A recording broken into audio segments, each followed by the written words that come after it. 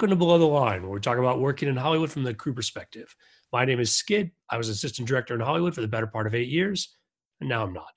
We're nearing the end of our series discussing the Oscar nominees, and today's category is cinematography. My guest for this segment is David Tutman, also known as Tut. Tut, you started in the camera department, worked your way up as an operator, became a cinematographer, and you're currently making the transition to directing. You've been on the show before, and it's great to have you back. It's nice to be here, Skid. How you doing? Not bad Nice. at all. So it goes without question that cinematography is a key aspect of how a film comes together. But unlike a lot of other categories where there's some discussion about what the Academy is actually recognizing, there's not that much debate that the one person they name in this category is the cinematographer, and it's that cinematographer's vision that we're capturing on screen. But it is a large team of folks that bring this together. Let's talk some about the team that is involved in the cinematography decisions. Sure. Well, first of all, in a movie, particularly in a feature film, I feel like the first and foremost person who has input into the look of the movie is the director. Movies, as opposed to TV, where I've made most of my living, movies are definitely more of a director's medium than television. And with that, and many of the cinematographers nominated this year have discussed the fact that for many months prior to shooting these movies, they discussed things with the director, got seeds of thought planted, and then came up with ideas to help match the director's vision. And that the director's vision is always in their head the primary important piece of visual storytelling that they're trying to help come to fruition. You will often see that the director will bring a cinematographer from film to film. Obviously, they develop that working relationship, develop a certain language of style. Cinematographers have a very particular set of skills. There's the aesthetic side of it, which involves a lot of different facets. Of course, there's shot design and framing. There's lighting. There's collaboration with the production designer, makeup artists, costumer, all in terms of finding a goal of a proper palette for their presentation. So that cinematography wades into a lot of different pools at different times. And those conversations with each department and each separate aesthetic piece of the puzzle are crucial, as well as conversations with the editor and the colorist. Editors, particularly, there are a couple of movies on the list this year where editors were very prominent within the shooting of the movie. All right, so let's turn our attention to the nominees, and apologies in advance if I mess up any of these names. First up, we have Rodrigo Prieto is nominated for The Irishman. Yeah, this is a movie indeed. Rodrigo Prieto has worked with Marty before. I say Marty because I've had a couple of days with him, and that's how he prefers to be named. A lovely experience, but they have a history together, and I think a common language and an understanding of where they want these movies, at least in terms of lighting and palette, to be. What did you do with Marty when you said you worked with him for a couple of days? I did some strange little shoots with Fran Lebowitz as the lead person. They were basically documentaries in a talk show with Fran. And I knew Fran before. She had been a judge on Law and Order, and we had a really lovely relationship from there. And so with that, I think I felt very comfortable there and was made to feel very comfortable by everyone. And you wear headsets on some of Marty's shoots, and having Marty's voice in your head complimenting your shots means the world to a filmmaker, I would think. Well, that small world aside, but yes, sorry, back to The Irishman. Yeah, feels to me like this movie, with the familiarity with each other and his understanding of how Marty works, like we talked about before, a lot of what drives a cinematographer within his or her work is the needs and desires of the director visually and also in terms of the rhythm of shooting a project. For this movie, what really drove the bus, it feels like, is the VFX. The cast had to look 40 years younger at a point and then aged into present day, or into at least the 70s. So there were 4 decades through and then to the present, and they created 4 different looks for that.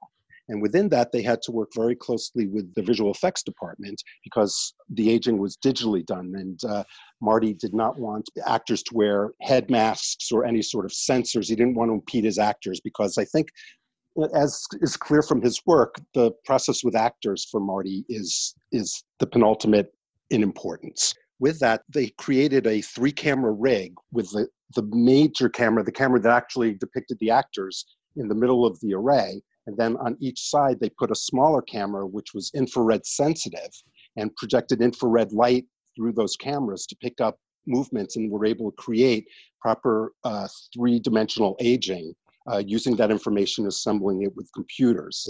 They also did photographs of the light arrays, and then the computers could incorporate that into the work. So it's an unusually technical movie, which it doesn't appear to be, but it's an unusually technical movie, and that really was a great determinant of how Mr. Prieto went about his work. With that, Marty also, because of the actors, wanted to cross-shoot the movie often, which means covering both actors at the same time. And that limits a cinematographer's options in terms of where lights go. You never can put the light in the ultimate place you would for one direction of shooting when you're shooting in 2 opposite directions. So he had a lot of technical challenges thrown his way in the production of this movie. On the second point of wanting to cross shoot, I've seen sometimes in television when you're in a hurry, that makes a lot of sense. But why on a film as large as this one, which clearly, I mean, they're just printing money for it, right? Why do you think there's a drive to do it that way on something like this? Well, I ultimately think that was, again, Martin Scorsese's main concern. It's a dialogue-heavy movie in many ways, and I think it was about giving the actors a chance to interact and capture moments opposite each other without going through things that many more times, keeping it fresh, giving actors a chance to really act off of someone who's on camera as well. That there's a juice to that. Without a doubt. There are a lot of actors, and I'm not saying any of the actors in The Irishman are that way, but many actors give their all in off camera, but some do not. And there's a way in which when all the actors are on camera, or both actors are on camera face to face, it brings an intensity and a spontaneity, and you get to capture that. And everything matches. Hand movements match, where the glass is in your hand matches, all these different things that make for a more seamless experience for the viewer, I would think. Speaking of that seamless experience, now regular listeners will know that this topic of the de-aging has come up several times, most obviously when we were talking about visual effects, for which The Irishman has been nominated, and also on hair makeup, where The Irishman is not nominated, but there is this question about doing the work of hair makeup with these cameras. I'd say, honestly, a lot of the folks that I've surveyed, a general consensus is that the digital de-aging is not well received. In fact, there's a falseness around the actors in this that, it varies from distracting to covering. But from a cinematography point of view, it's the first time I've heard that the cinematography itself was structured around this effort. And I was wondering if you could say more about that, like how you think it was coming together or what they gave up to accomplish this. As a cinematographer myself, when faced with VFX shots, I always want the VFX technical side to know that I am aware of their needs in their assemblage. If it doesn't work for them, it's not going to work. So in a movie such as this, when the director, especially a director as important and high-powered as Martin Scorsese comes to and says, this is the story, and the aging is a big part of the story, really. And this is how we're going to do it. You go about finding those solutions. And with that, I'm not saying that Rodrigo Prieto gave up his aesthetic or his own personal ideas, but I think we as cinematographers are always at the mercy of our technology. We have to embrace the needs of it, and we have to embrace the limitations of it and understand what we can do to supersede the limitations. A lot of trickery is involved in that necessarily. But I think that every movie comes with a different story and a different need. And there are a couple of different movies in our list where the cinematographer does basically subscribe to the needs of the storytelling. And then their own aesthetic comes through within that telling of the tale. Let's move on to the next one on our list. Lawrence Sher has been nominated for Joker. Joker. Well, first and foremost, I'm a sucker for the orange-green New York City urban palette of the 70s and 80s. I've always enjoyed that. I've worked on shows which have had more monochromatic approaches. And if you're dealing with real life and you're dealing with gritty urban realism, the world is full of different colors. And I think Joker handled that saturation and that difference in color, that warm of sodium vapor lights, the greens of fluorescence, most beautifully. It's old school New York looking. It harkens back to movies, like Taxi Driver to me, and of movies in the highlight of New York filmmaking in the 70s, the grittiness of it. I love the fact that it's such a visual subversion of the typical comic book movie. Because I'm over the comic book movies personally. I've never been a fan, and I know so many of my crewmates and are enthralled with and fascinated, and I just can't get there. I don't know, it's so for me, this movie really stood out because of its willingness to break against genre, and I was very impressed with that. They shot with a large format camera so as to limit depth of field. Since it's a period piece, it enabled them to shoot in a modern city. They changed lamppost heads on all the lights. They had a city-affiliated service do that for them. They used some old school lights. It's a beautiful, low-key, naturalistic-looking movie.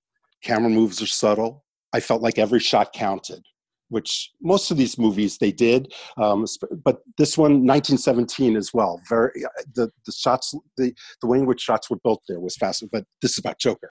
We'll get to 1917. Yeah. We won't lose that point, but yeah. But and I think a lot of the way in which this movie was shot, in all honesty, was to make room for Joaquin Phoenix to do the things he did. It was a highly improvisational performance.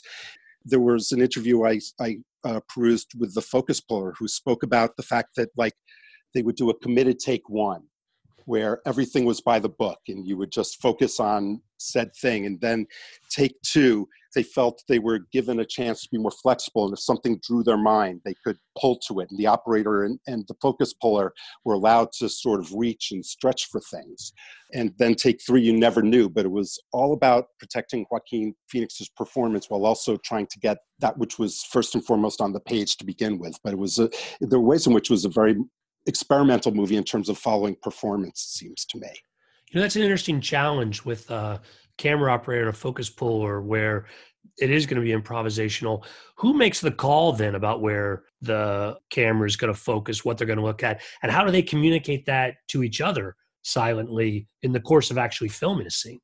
Well, that's always interesting. And I think that's about teamwork and knowing each other well and also really importantly, having the faith to go with your gut and knowing that you're not going to get harped on for it. If you're looking over your shoulder, you can't see what's ahead of you. And I think that there has to be a culture on the set and between those two people, which allows for that reach and that taking of a chance.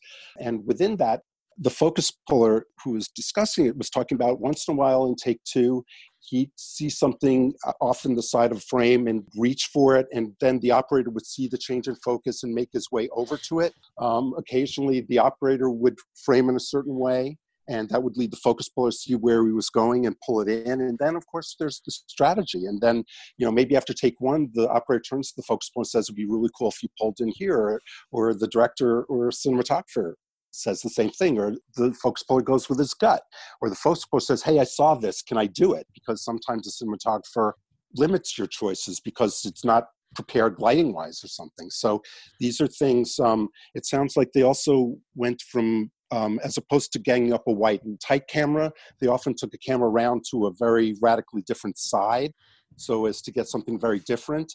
Larry Sher was operating one of the cameras, and so he and his operator had to be very much in touch in communication in terms of how the lighting was working and what was seen by each of them, and keeping out of each other's shots, because they did play. It sounds like they played an interesting and dangerous game on that movie. Now, from what you said, Tut, it sounds like you really enjoyed the movie. Was that strictly in the sense of just being immersed in the challenge of the cinematography? Or did you enjoy the movie overall? And I guess the reason I ask is because people are strongly split on this film. Yeah, I tend to try not to think about lighting very much when I first view a movie. I'm happy to say that I've become a lot less annoying when watching movies. Earlier on in my career, I used to discuss things with myself a lot more, and now I kind of sit back and enjoy the show. So, firstly, I enjoyed the movie. I enjoyed the statement and exploration of mental illness within the movie, and I thought and to me, more than anything, I am a performance guy. Even though I love lighting, you have to have a good script and you have to have good performances in order to make a good movie. The beauty of lighting, in a way, lights can go in an infinite number of places. So I want to give room within that, not to pass judgment on that, and let the story be told. And when the lighting complements the story and is consistent with the mood and tenor and helps express that and gets people sucked in and involved, then a cinematographer's done their job. They're not there to be the star of the show, in my head. Well, I think it's an interesting question on this that I don't think I liked where the movie went overall. But what's come up time and time again is that these various departments who contributed to the director's vision, to Todd Phillips' vision in this case, they all brought their A game. And so I think if folks are enjoying the movie, all of these elements are pulling in the right direction. I think people like it a lot. But I think if someone like me who is not enjoying the movie, there's still the pull of all these elements being done as effectively as they are. And I think that might be philosophically why people feel so strongly in different directions on this. A movie that doesn't deliver as well, you're just more, I didn't like it or did like it. But a movie where, again, seems like everyone's brought their A game to delivering this vision. If you don't actually agree with where you're going, that can actually be a little uncomfortable. So this is going to be very interesting to see which of these, so many nominations, it'll be interesting to see which of these it takes home. It seems to me, even though people had a strong negative reaction to the movie often enough, it really makes me feel as if the movie worked. Because I think that putting people in an uncomfortable place in a way was part of the telling of this tale. It's for all that it's about a guy who puts on clown makeup. It's a look in the mirror movie in certain ways to me, in terms of the allure of celebrity versus are helping people who don't have that potential. I thought it was really beautifully, intelligently told. Plus, perhaps the best stabbing murder, spoiler alert, but the best stabbing murder I've seen in a long time. And that's not easy to do. And it's not easy to impress me with murders. I've done a lot of them over the years. Not personally, on celluloid or video. I'm glad you to clarify on that on both fronts. But yeah, the scene you're talking about, and we did warn folks that there could be spoilers as this conversation wanders. What was it about that you thought was particularly challenging? It came very suddenly. Editorially, it was superb, aside from anything. And that's another thing about cinematography. Cinematographers, all camera people, need to account for the edit. If you're not thinking about the cut, you're not doing your job. You have to provide the pieces, whether it's about how you frame it, whether it's about lighting consistency, whether it's about knowing when you can, like another movie we're going to talk about later had a lot of problems with shooting a scene that took place in 10 minutes over the course of an entire day and the sun shifting, but the understanding of how to put things in the right place to let that illusion of continuous time be part of the storytelling. These are all pieces of understanding the cut and the editorial process. And one of the things about that, the suddenness of it, the explosiveness of it, and then the tender turn at the end of it almost was just fascinating to me and really well done. Let's talk about our next nominee, Yaron Blaschke, and I may be mispronouncing that name, but is nominated for The Lighthouse. Fascinating. This is the one I saw most recently, so it's freshest in my head. Aside from anything, just phenomenal.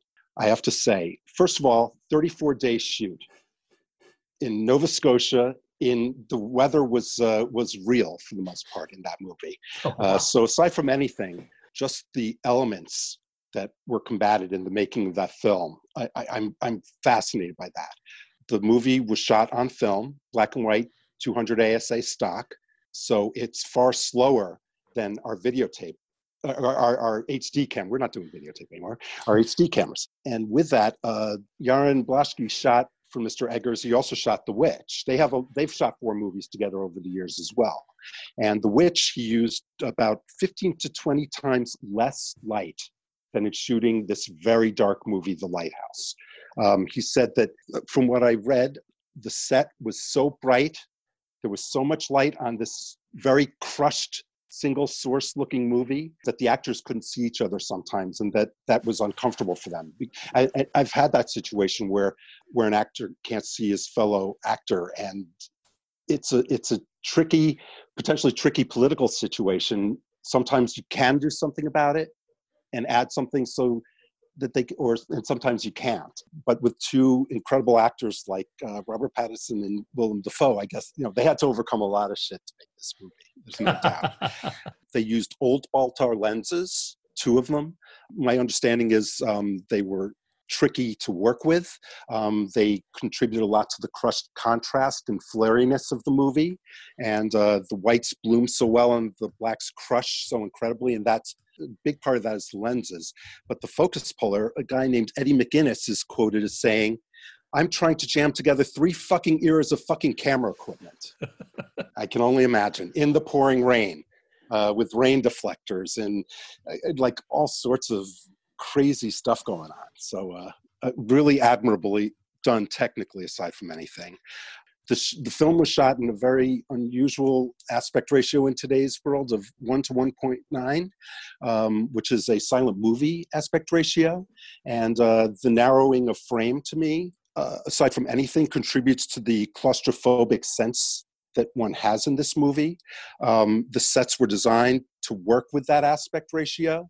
They knew the 2 lenses they were planning to use for the movie, and they constructed their table to a width where the 2-shot would work within the confines of the set they built.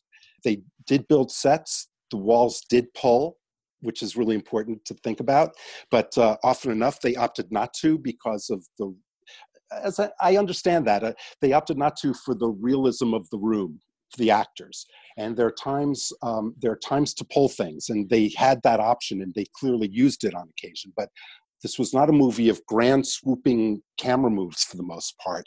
So they weren't fancy with the camera that way. They were very respectful and solemn to me with the camera, and celebrated their sets. And with that strange construction, the way in which the lighthouse towers above these small characters in this narrow frame, and then the closeness of the walls and the set within their house and within the lighthouse, really fascinating. Are you surprised that this movie's not getting more attention in other areas?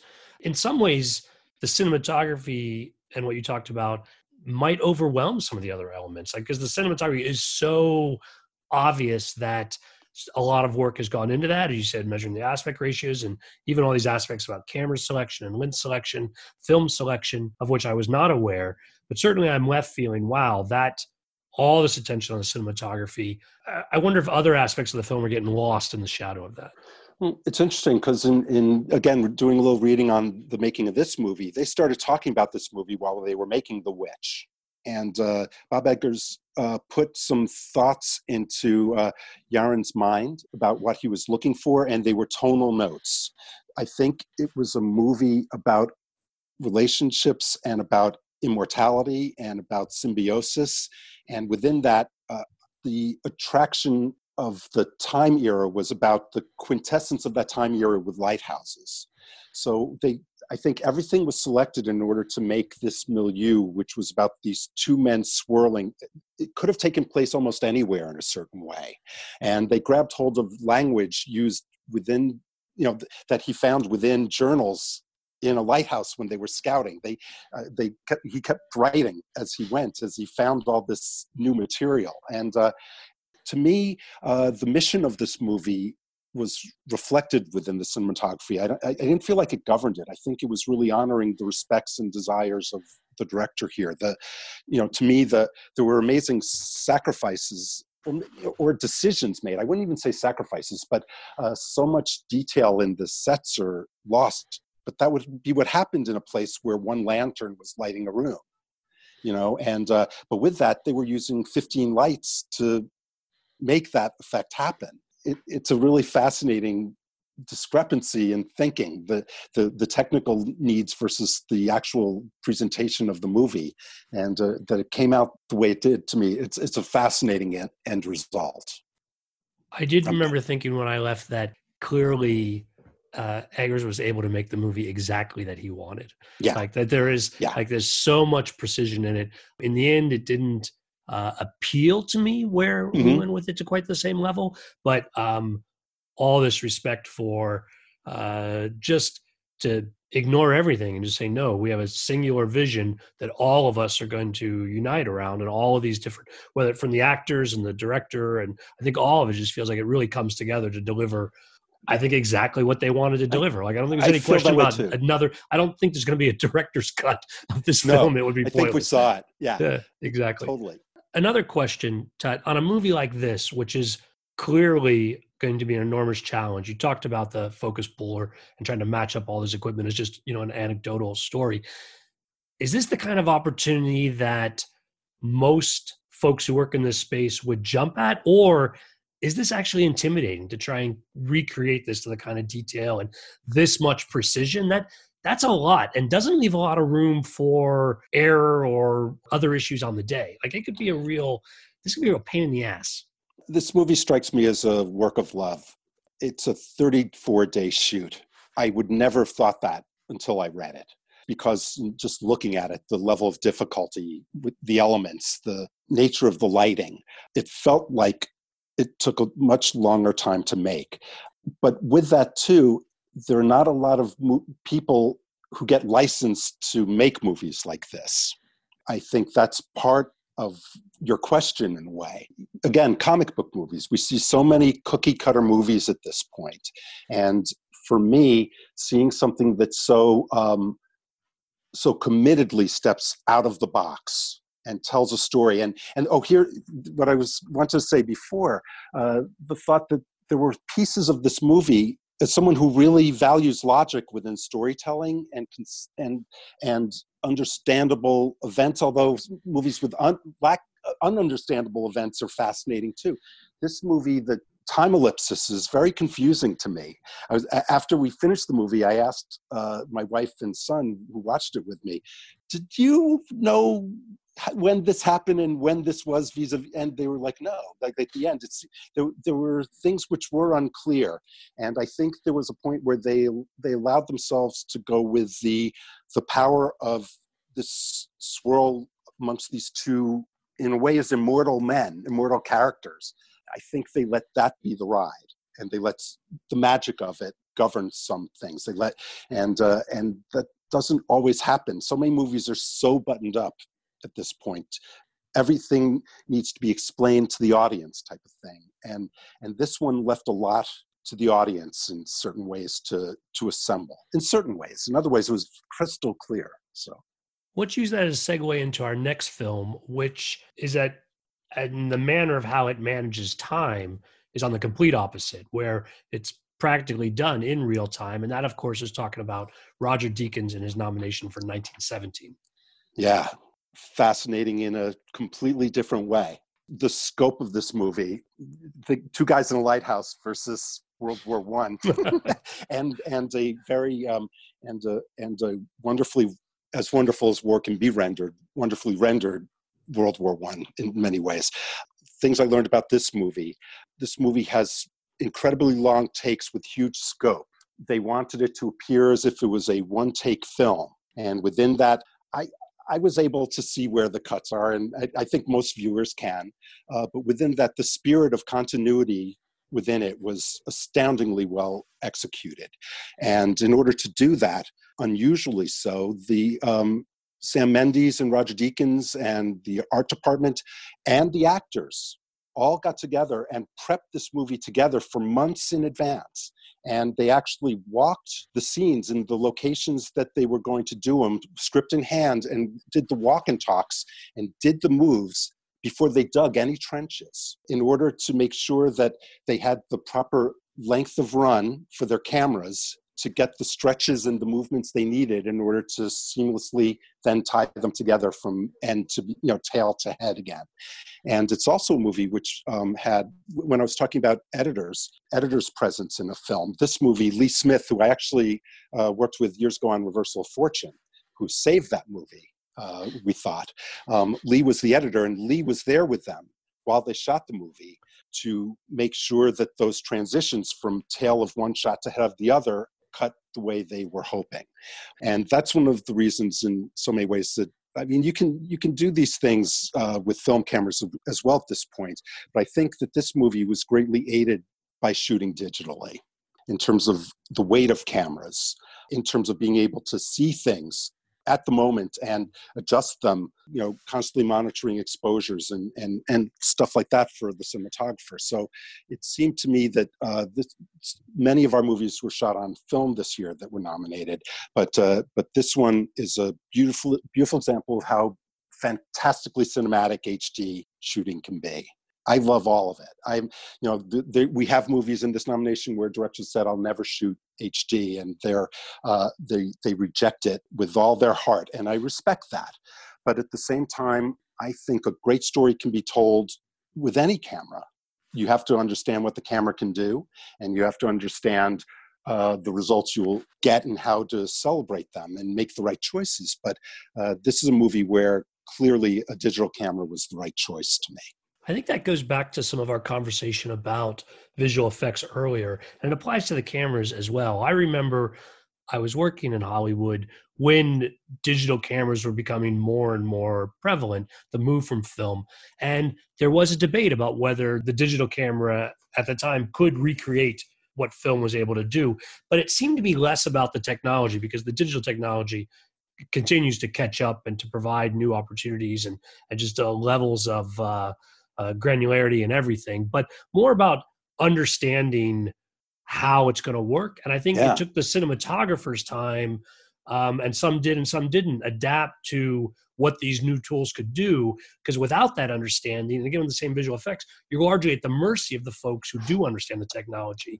And I think originally with the video cameras, you have some video technicians who are maybe setting things like the way we set TVs, or setting color levels and things, that they're losing some of the creativity that cinematographers knew how to do before, but the cinematographers had not yet, in all cases, understood what was happening. And I think that was some of the resistance. But of course, I was outside of it and just trying to get people in the right place at the right time.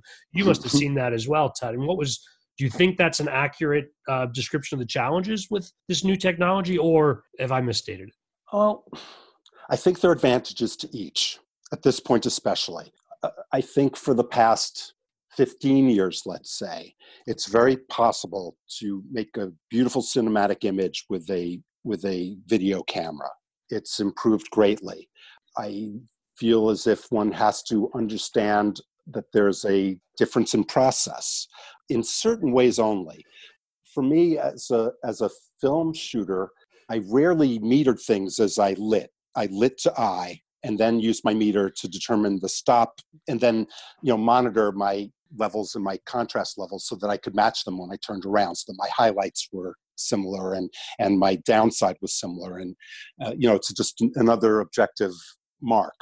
But with that, I still need to light to eye with video. I still do, but the things one has to really keep an eye on are different. In film, I would let the highlights go where they would, and you worried about the darker side of your exposure and making sure you protected the information you cared to see or not see there. In HD cinematography, I'm much more concerned with the highlights. The whites are the things that often sing. And and the exposure latitudes of cameras have become much better, but I do find that it's really important, as opposed to a light meter, I now use a scope. I'm now looking at a graph on my monitor or on a device in order to check levels there. And with that, if you understand that and you understand what you need to do in terms of committing to an interesting image and making it your own, but also where to put it out, especially like in TV as opposed to movies, politically, so that everybody's happy with the end results while still putting your mark on it. It's just a different approach. There's still a lot of magic, and not everyone knows where the lights go. That's an important thing. And you still need to understand the purpose of 20 to 30 people who you're supervising, and the jobs they do and how to smoothly execute with them. So there's still an essential need for cinematographers, even though everybody can see things on the set now.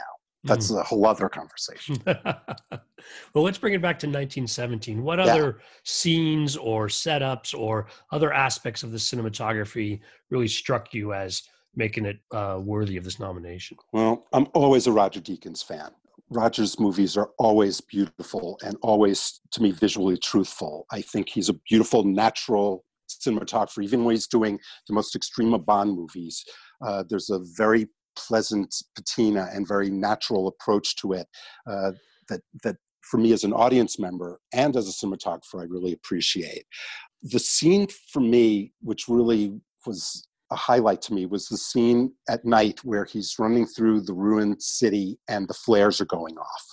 And the beauty of those flares and the acceptance of the light falling where it does, as those are actually happening. And that's the other beauty of HD, is that you don't need to necessarily supplement. You can shoot an incredibly low light scene and come up with something very sculpted and artful lighting-wise, while embracing that which is before you naturally and letting that be your base level rather than having to set your own. And to me, Roger, this is a natural light movie for the most part. I've no doubt there are places where there were stashed lights here and there because these shots were rehearsed and he knew what was being seen and what wasn't. But within that, the appearance of natural, spontaneous light and present, and atmosphere drove this movie. He spoke about the nightmare of shooting this movie, actually. It was a very difficult movie to shoot because with the matching cuts, and it's all supposed to be a sense of continuous time, he was looked upon, as we cinematographers are, to say when shooting is acceptable or not. And I work in TV mostly, and the sun's out, okay, shoot. Cloudy, okay, shoot. And you have to come up with a strategy as to how to get those things to cut. The pressure for Roger Deakins on this shoot was about whether we can shoot, because they weren't looking for acceptable cutability. They were looking for really detailed, fine, thorough visual storytelling. That meant the lighting had to match. So he waited for the proper overcast, and he spoke about how we would, doing a 2 or 3 minute take and just praying that cloud didn't clear before it ended. And I've been in those shoes, and that's a tricky place to be. And this movie, for all that it's such a smooth movie to me visually, it embraced so many incredible technologies in the making of it, which I don't think people thought about when looking at it. Friends of ours were watching it today with us, and they were talking about, how do you think they did that? And it's hard to know because they wholly used cranes. They had Russian arms driving around. They had an amazing device called a Stable-Eye, which is a gimbaling system. And they would do transfers of it off of cranes. And then, 2 grips would take it and carry it. And Roger would be operating a remote from like 100 meters away. Wow. Just amazing stuff going on amidst the tension of these lighting decisions and the timing. I mean, the scene where he's running down the side of the trench and the bombs are going off, and all these amazing coordinations of actors and background. As an assistant director, I think you find that movie rather darn impressive. The choice of camera angles, the flawless following and leading of these 2 characters, and taking in a room in one shot, seeing people when it's pertinent and then getting off of them to see other people. All that stuff was months in the making and very thoughtful, and I respected it a lot. For me, the films that really moved me more this year were more subversive, and I think that's because I think the world at large needs some shaking up. And I liked the movies which had a more dysfunctional tone to them, because I think in this day and age, celebrating the dysfunction within ourselves, we're not understanding each other well enough. And I thought those movies were important for that reason. It's interesting what you mentioned. Yes. In fact, we discussed this film at length when we reviewed the DGA nominees last week. What was interesting for me is I saw an early screening of this and had seen nothing but perhaps a single preview, and so was not familiar with the challenges or the conceit of the film about the continuous time and the one-take approach. And in fact, afterwards, when someone asked me about it, I didn't recall that as being the dominant. Afterwards, it wasn't what I took away from the film, because the story, I think, is immersive, and on me at least, not knowing that those aspects were there in the beginning, I wasn't watching for them, and they were effective on me in taking me with the story that I didn't notice them on their own. what I think is to the film's credit. And that's right. It tells you it worked. I didn't think about that very much either on first viewing. I was really thinking about the long shots and the mode of travel and the incredible Steadicam and focus pulling work and again the stable eye, and they used a Trinity a lot so that they could get into all sorts of different positions. And sorry, you said what's a Trinity? a Trinity is it's made by Arri, and it's a next generation of stabilized camera support. It basically can, as you move it, it's basically on a pivoting bar, so that you can dip it down, and the camera level, the horizon of the camera can stay the same, even as you change the relationship of the support staff to the actual camera. It's basically a gimbaled head as well, and so you can do things with it like swing it around and the camera will stay in one place, or you can swing the pole down and the camera will stay level to the subject you're looking at and keep it structured. And phenomenal advances in camera movement in the last 5 years alone. Movi, Stable Eye, this Trinity, and the Trinity can handle a rather heavy camera. That's one of the things which is so impressive about it. Other than the fact that it's poor Steadicam operator, the weight of cameras already is enough. It's so this is an even heavier rig. One of the things which I was so impressed with in reading about this movie was they built a rig where the Steadicam operators, the rig itself was pointed behind him, and he had his monitor rigged in front of him. It was rigged in such a way that he could run ahead of the subjects, so that he could run at running speed. And you had, it wasn't about a vehicle assessing the distance. It was two human beings running, and he would do the shot, not with his eyeballs lined up with the subjects at all, just looking at a monitor. And wow. There's a shot particularly where he's running and they hinge him into an alleyway. And you can see that's one of the few slightly rugged moments in the movie, but now I understand why, because this guy was in such an unorthodox relationship with his rig. It was just fantastic. And so it sounds like a movie like this, in the way they delivered it, wouldn't have been possible, as you said, 5 years ago. The advances really are a big part of what they're able to capture. I would also like to do a little shout out with 1917 to Andy Harris, who's been Roger Deakins' focus puller for decades now. Andy and I grew up together as camera assistants years ago, and we both were second assistants for the same amazing focus puller, and Eric Swanik. And I haven't seen Andy in a while, but he's a lovely guy, and his work with Roger has been decades long impeccable, and I congratulate him on that. Well, this might be a favorite in the category for a lot of folks, but let's turn our attention to the last film under cinematography, and that's Robert Richardson's nominee for Once Upon a Time in Hollywood. Robert Richardson, quite an interesting character from what I hear. A Panavision anamorphically shot on film using the new T-series lenses, which are actually were made for HD shooting, but they reworked them so they would work with their film cameras. And Robert Richardson's been for decades fond of their C and E series anamorphics and used those as well. They also used a classic Cooke 5:1 zoom lens. So to me, the lens choices on this were one of the most interesting parts. The movie, to me, celebrates old school saturation and contrast. It's very much trying its best to honor the look of the era within which it was shot. There was tremendous amount of work done with wardrobe and makeup and set design to achieve this, it looks like to me. It was a single camera shoot. So it's another movie where, like all of Tarantino's movies, it feels like every shot counts, although his movies are paced in such a way that I don't completely believe that as a storyteller in the same way that I felt that way in Joker or in The Lighthouse. But it's an incredibly charmingly shot movie. Warm skin tones, old school lighting techniques, older and newer lenses, really seamlessly matched with lighting and filtering choices, really worked as a whole, the mix of the old and the new. Old school lighting choices, big old 18 KHMIs, which aren't super old school, but in terms of big, huge lights in this day of video production, Maxi Brutes, these are very much Robert Richardson size lights.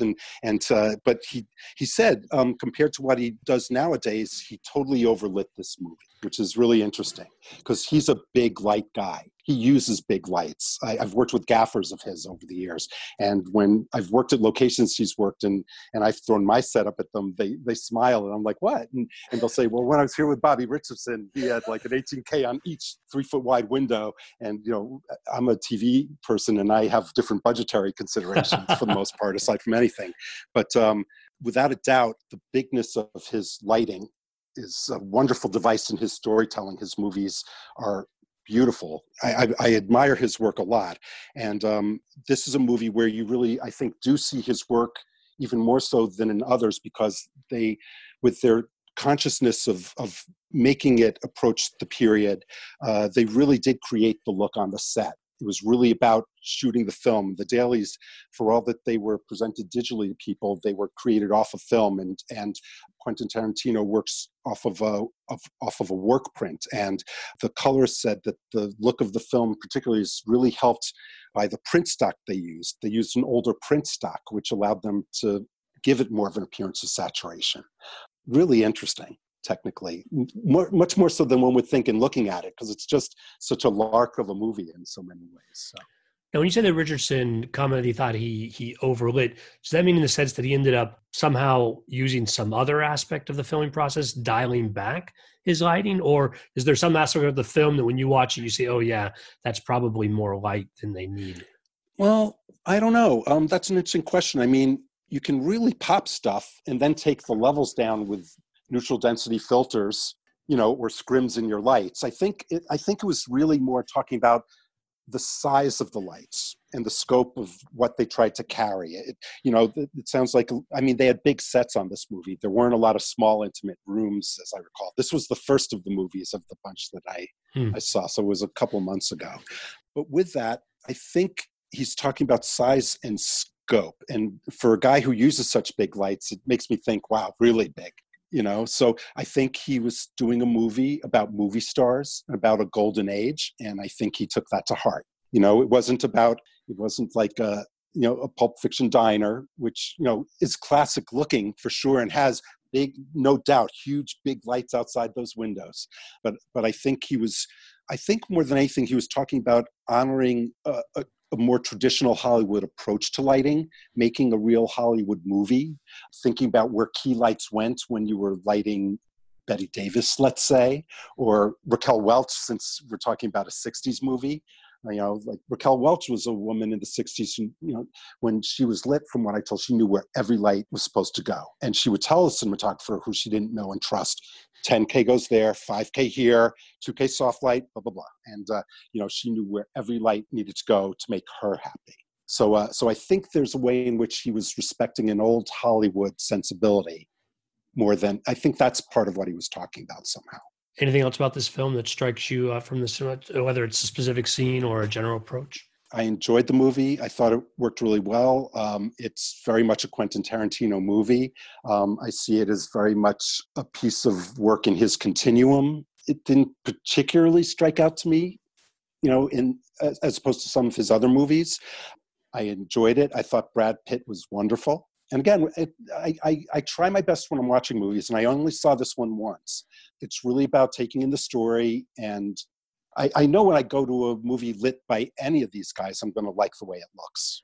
I don't think with any of them that I'm going to go in and get bumped by lighting particularly, or spend a lot of time second guessing it. I'm generally going to enjoy their choices, and I think they're generally people who are true to the story they're telling, and that's the primary job of a cinematographer. That's one of the things Robert Richardson spoke about, which I thought was the most interesting, is that we are there as cinematographers on a movie set to honor the director and that vision that a director puts forth, and to understand and help further and contribute to it, no doubt.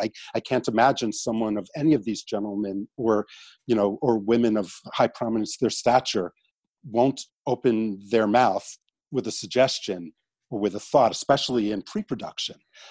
But I think that all of these cinematographers showed great respect to the desires and vision of the script and the writer and the director. Well, what about films that didn't make this list that might have caught your eye this year? I'm so bad about with all this, but one that definitely sticks out to me, I just loved the movie, was Jojo Rabbit. I felt as if there wasn't a thing in that movie that I didn't like. And it's a beautiful, poppy, to me, I would call it a formally key-lit movie, that warm patina with a celebration of contrast colors. There's a lot of that orange-green thing that goes on in this movie too for me. I'm endlessly impressed by the fact that the director was also one of the primary actors in the movie, which always tells me that the cinematographer had an especially important role in the creation of the film. Having worked on movies where the director is acting in the movies, it's really fun, for the most part, for a camera department to be part of a movie like that. Because in this day and age, there's usually playback, of course. But with that, to get to report and get to actually talk to someone about what they were part of in the frame, it's really interesting and really fun, and really brings you to the top of your professional game and your communications game. So without a doubt, that movie to me spoke very strongly about incredibly strong cinematographer contribution, plus just a great movie. I also wanted to ask you about Parasite, a film I really enjoyed the first time I saw it. And then the second time I saw it, I still enjoyed it. But that time I noticed a lot more shot choices, overhead shots for very short periods of time, the way things were cut together, that it surprised me that it wasn't being recognized for cinematography. It's being well recognized overall for a foreign language film. I think it's got a lot of momentum in a lot of other categories. But when you saw it, what were your thoughts on the cinematography as it applied to the story they were telling? I would have brought that one up with Jojo Rabbit too. That one I saw even earlier. That was the first of the Oscar nominees that I saw, and I loved the movie. Incredibly strong movie from a cinematography point of view. Beautiful color palette, fantastic shots, great use of close-up, incredible use of wide shots though too. The scope of the movie is fantastic. Shooting something that's got real, it's the funniest of the movies we're discussing as well, for all that it's really a movie about class warfare. There's, to me, there's an incredibly funny side to it, and the performances, it's a very arch movie.